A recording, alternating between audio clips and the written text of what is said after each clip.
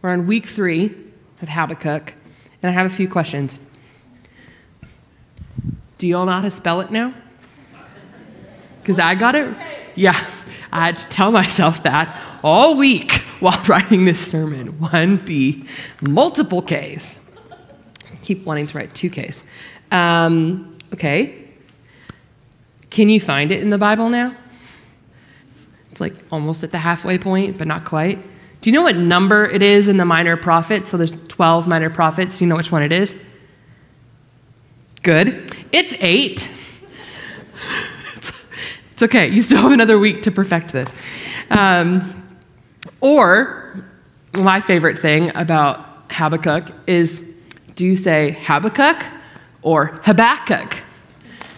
If you're a little bit more theologically snobby, or just a Canadian trying her best, I don't know. Anyway, those are my important questions. I got them out of the way. We're in chapter 3 of Habakkuk this week, and it's a little different in comparison to the first 2 chapters. It's actually a song, not a psalm, although it definitely has qualifications for it to be in the book of Psalms. It's got nods of lament through it, which we've heard, and thanksgiving. It's kind of a hymn almost, and it's got like nods of liturgy, and it's all in this like one chapter.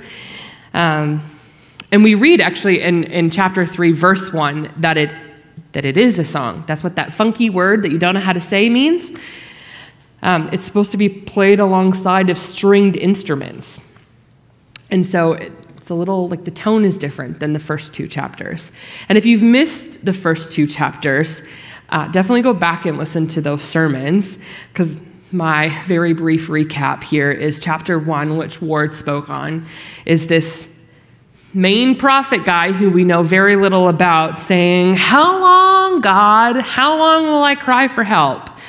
And wondering if God is even listening. And he ironically doesn't have to wait very long, because God responds to him in chapter 2, which was what Jen talked to us last week about. And it's just reminding Habakkuk that his timing is perfect and that he is the Lord God Almighty. And this is where we pick up this morning. So we're in chapter 3, but we're stopping at verse 15. Now, if you've read ahead, you'll know that 15, like 16 is where it starts to get really good, and that's where we're stopping. And so you would think that in a book of 3 chapters, we would do a sermon series on 3 weeks. No, we're sneaky. So you have to come back next week to hear Jen land the plane on Habakkuk. So we're going to read chapter 3, verses, we'll start at 2 and work our way down to 15. So here we go. If you can find it in your Bibles, open that up. If not, it'll be on the screen for you in a moment. So, chapter 3.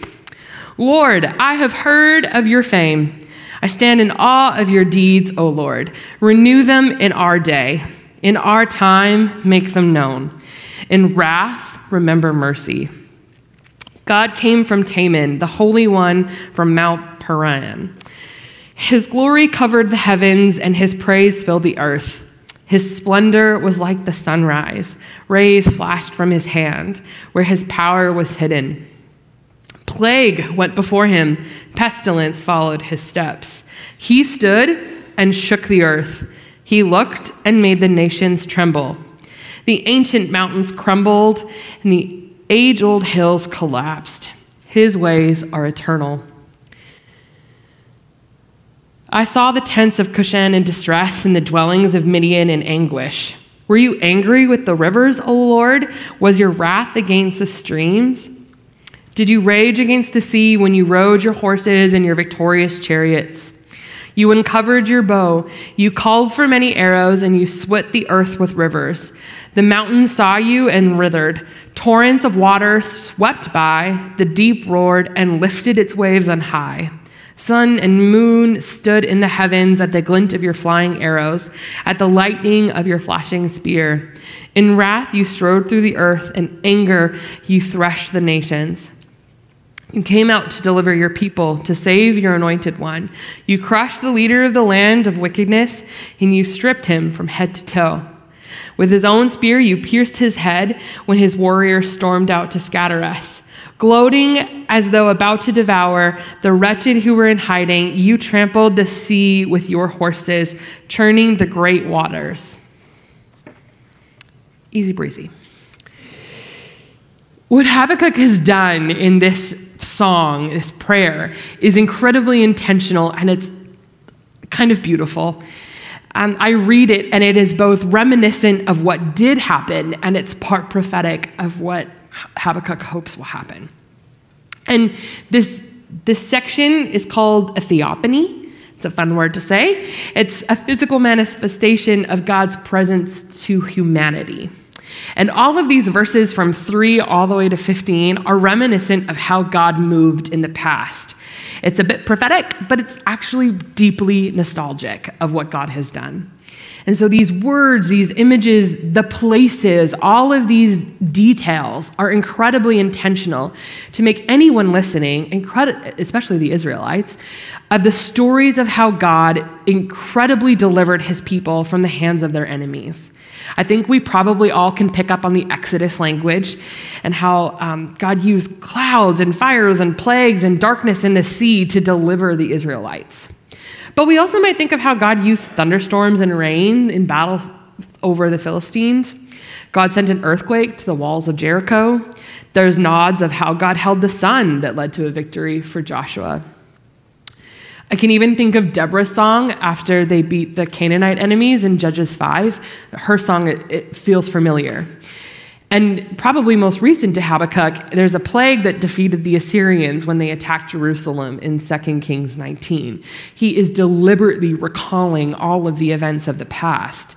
And so when we read verse 2, Lord, I have heard of your fame. I stand in awe of your deeds. It's awe-inspiring to Habakkuk, and he recalls these past events. It's like the hair on his arms is standing up.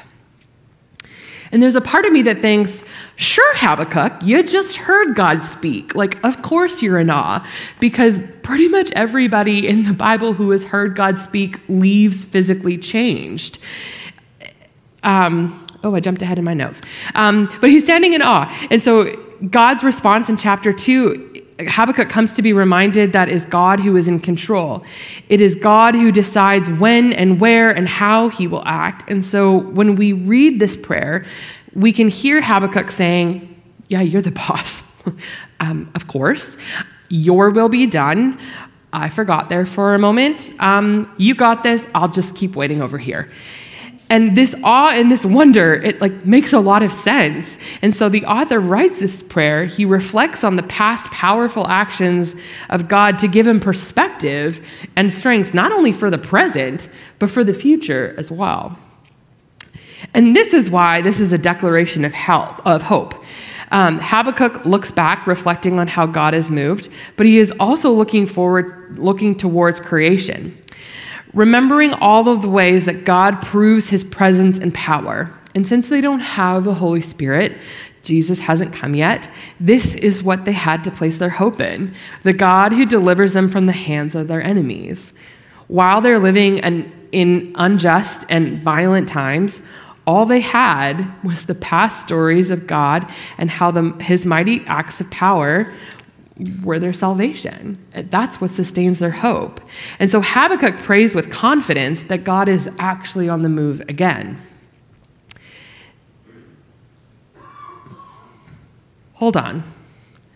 I think my notes are out of order. No, I think we're good. Sorry. Oh yeah, no, they are. This goes here. This is why you should number your pages. Sorry, ADD moment. Nothing really changes over the course of this book. The world that Habakkuk is in is still a disaster. There's still a bad guy, and there's still an enemy threatening to attack. The bad people are still bad, and the Israelites aren't even really following God at this point. The situation is violent and bleak, and yet the tone of Habakkuk has shifted. He's had an attitude adjustment. Prayer and faith have shifted Habakkuk's perspective from frustration and anguish to praise and confidence. His conversation with God shifted his perspective. And this is what I was saying, like, of course it did, because every encounter that we have with God in the Bible has made people change. Moses looked physically different. Paul, he needed multiple days to recover, to regain his strength. It's noted that Daniel was exhausted, and he took a nap. And that feels relatable. Hearing from God should change our perspective. And when we listen, what happens next is our responsibility. It is our choice then to shift our perspective onto the kingdom of God. So what does it mean to truly stand in awe of what God has done? I think that thankfulness and gratitude are definitely a part of it, but it is stopping to take in these wow, weird God moments that has us stopping and pausing to recall the stories of how God has moved. Personally, I don't have a moment where I've audibly heard the Lord speak to me. I don't have one of these big supernatural moments of the beach at White Rock, like parting, to dwell on. But I can read the Exodus story and I can start to visualize it. I've seen the Prince of Egypt, so I've seen, got some kind of visualization. But I think Habakkuk gives us a great way to remember God's power, even if we don't necessarily have these moments, these big acts of deliverance to go off of. And that's in creation.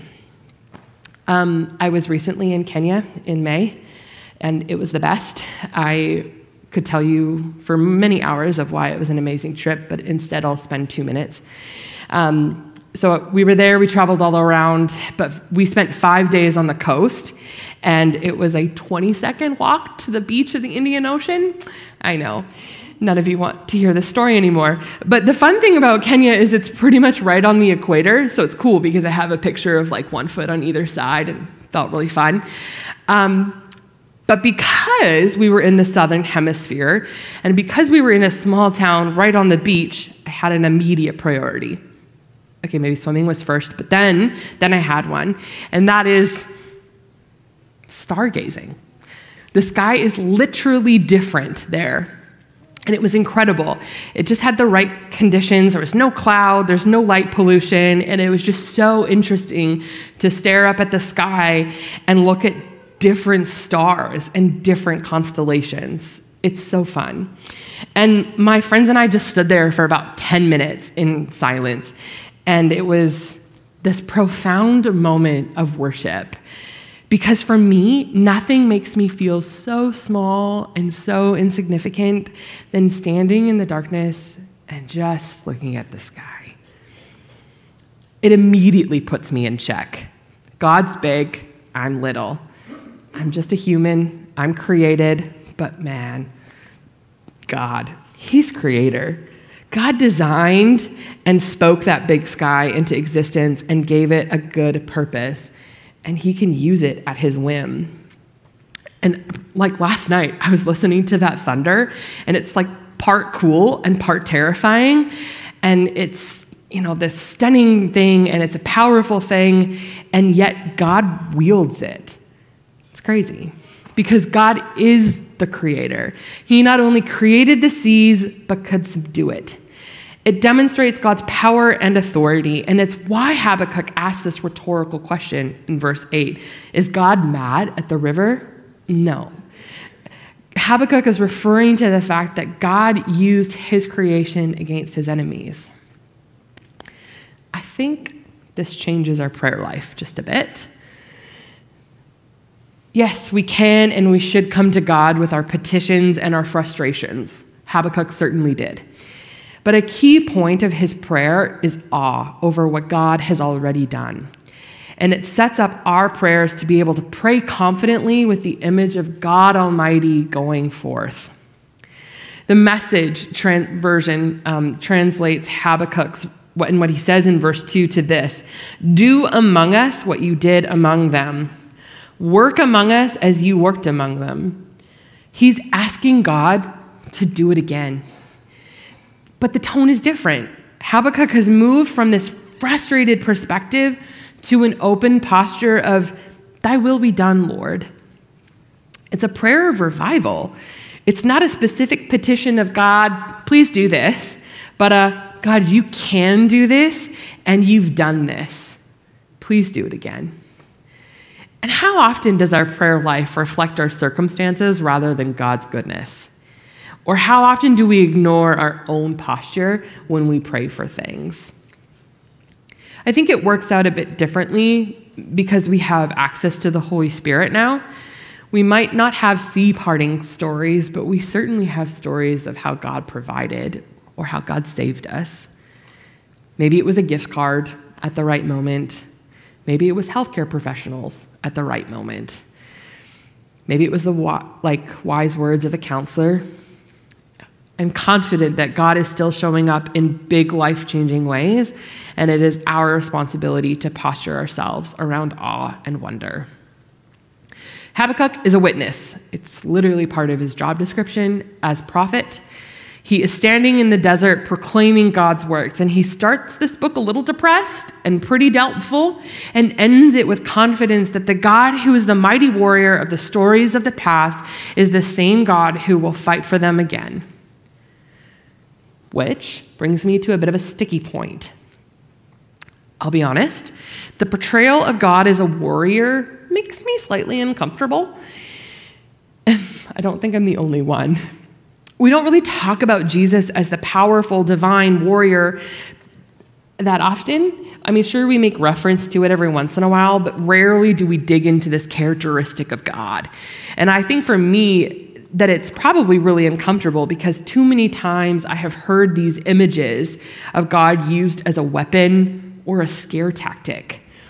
Too many times I have heard people use these verses against select groups of people, and I'm frustrated when people use this image of God and ignore his mercy and his compassion. And it makes me uncomfortable because I prefer to think of God as like fuzzy and comforter and warm, and honestly, it's a bit scary to take that image and then look at God as the divine warrior.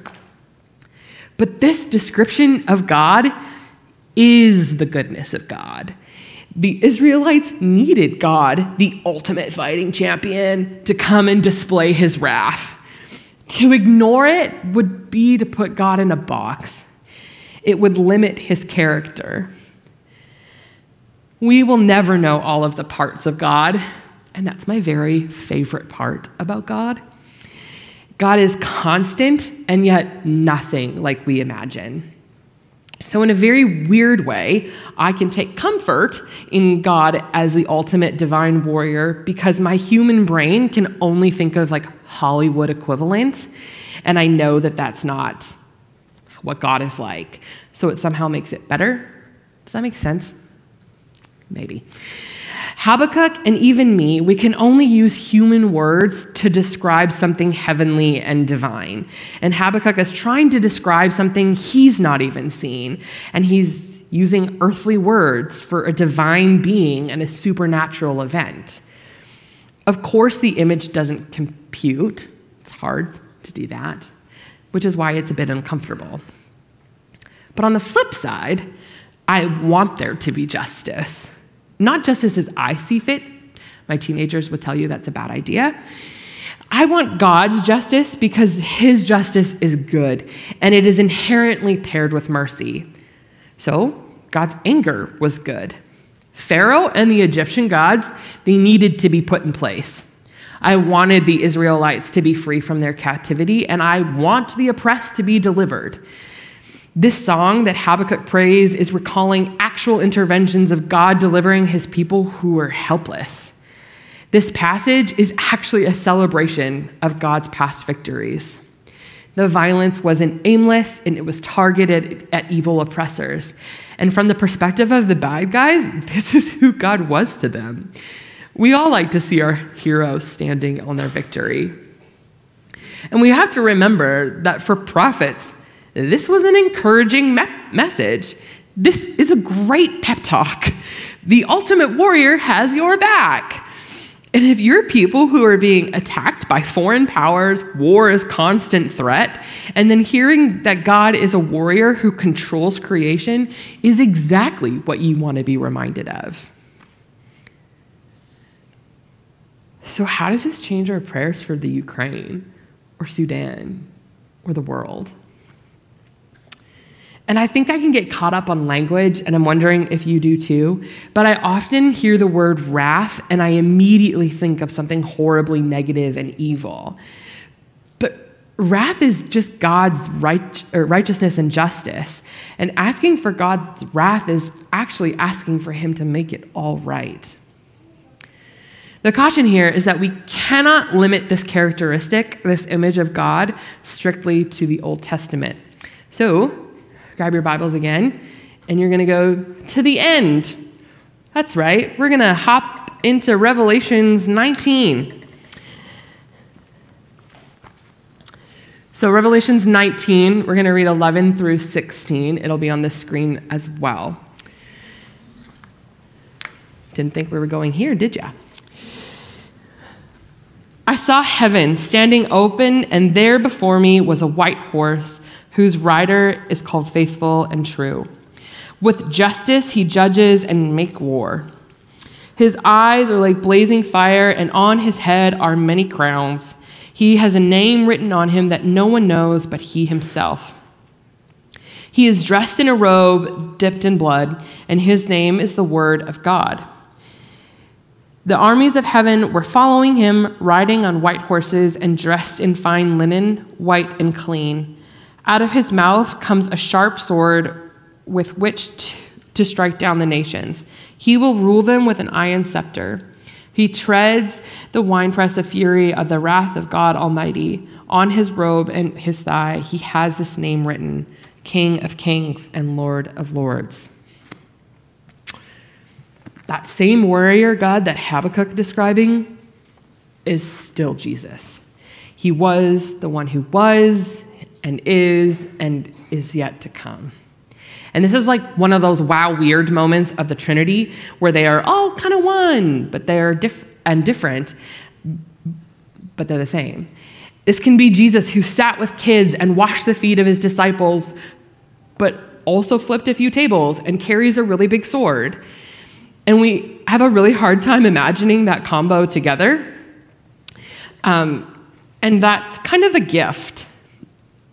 And it's a gift of God, who God is, because the point is that God is so much bigger than we can imagine and therefore worship. It's actually a good challenge for us to approach our worship.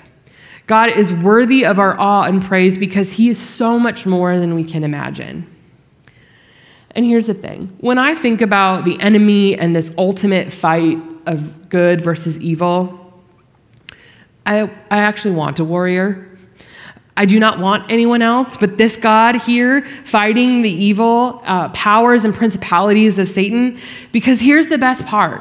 If God is the warrior, we don't have to fight, which is great news for everyone because I'm very wimpy with sword skills.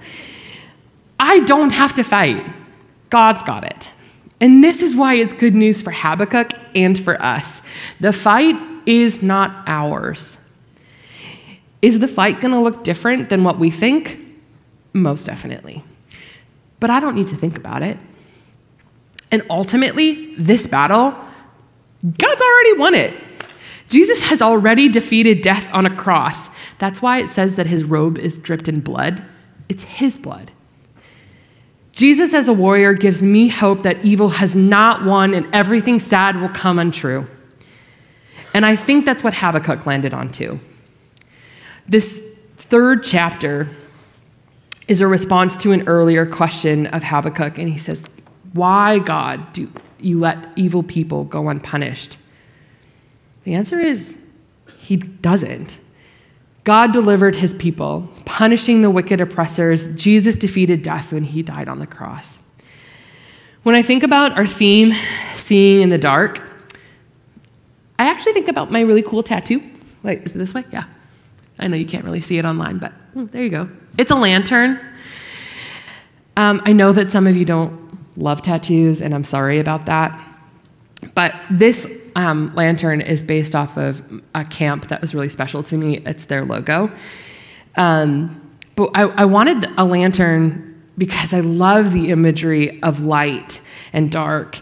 And for me, light is a really big piece of my faith life. And I would imagine that word resonates with a lot of you too. It's a reminder to me that in some of my most broken and hardest times, there was good that came from it. In some of my darkest hours, God was with me and there were glimmers of light. I know there is light because I have seen it show up powerfully in my life in the past. And so it is because I have seen the light in the past that I know that there is light right now. Even among the hard, light is coming. And I might even make the reach to say that remembering how God intervened in the past is part of my act of picking up the lantern and showing it in the darkness. Recalling these past moments isn't always easy. They don't always come naturally, but picking up that light is like a muscle memory. It's an active choice of worship for us. And I think the part of darkness is this idea that we don't actually see God fully. We get glimpses of starlight and shooting stars along the way, but the stories that reveal who God is make it a bit brighter as we go. By adding to our knowledge of God, it's getting brighter and brighter in the darkness.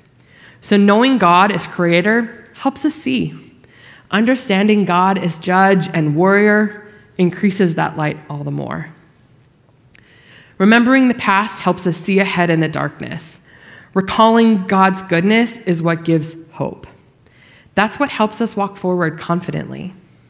The same God who was with us in the past is the same God who walks before us, but also goes with us. I've come to appreciate this little book, This Minor Prophet. I know, I had woes about this. But it's oddly personal, and I like that. Israel isn't really a big part of the conversation in this book, and Habakkuk expresses his own frustrations and then later awe, which oddly endears him to me. I would really encourage you, if you haven't already, to read the whole book, the whole 3 chapters, before we wrap up next week. But I would encourage you to read it in the Message or the Voice, a translation that just gives a little bit more dramaticness to it, because they really do that. They highlight the dramatics of Habakkuk.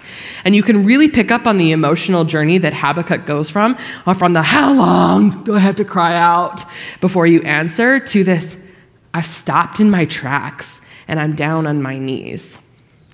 He's a bit dramatic and a little bit blunt in that prophetic way, which is why I like him. But also, nothing changes. This is a story in the Bible when this isn't a story in the Bible when God acts and everything all magically works out and everything changes. This prophet, it just ends. And so this prophet whose questions and wrestling with God feel familiar to me, to us. And he does something important. He waits. He listens. And that turns into prayer. And then he finds himself in awe of the vastness of God's sovereignty. And that's where he realized he wanted and needed to be. He reminded himself that the only real life, the life worth living, is the life where he could believe and trust in who God is. Habakkuk was reminded that God works things into good. And maybe we need that reminder too. Lauren, if you want to come up and lead us. I really appreciate, I think, Lauren, you've done a great job of listening this week, because I feel like we were singing Holy, Holy, Holy, and I had the arm spike moment. And so I always kind of appreciate, I feel like the themes of the chapter are coming out in this, in our worship set, which is great. Let me pray. Lord God, we rejoice in your greatness and your power, your gentleness and your love, your mercy and your justice. Would you enable us by your Spirit to honor you in our thoughts and our words and our actions, and to serve you in every aspect of our lives. Through Jesus Christ. Amen.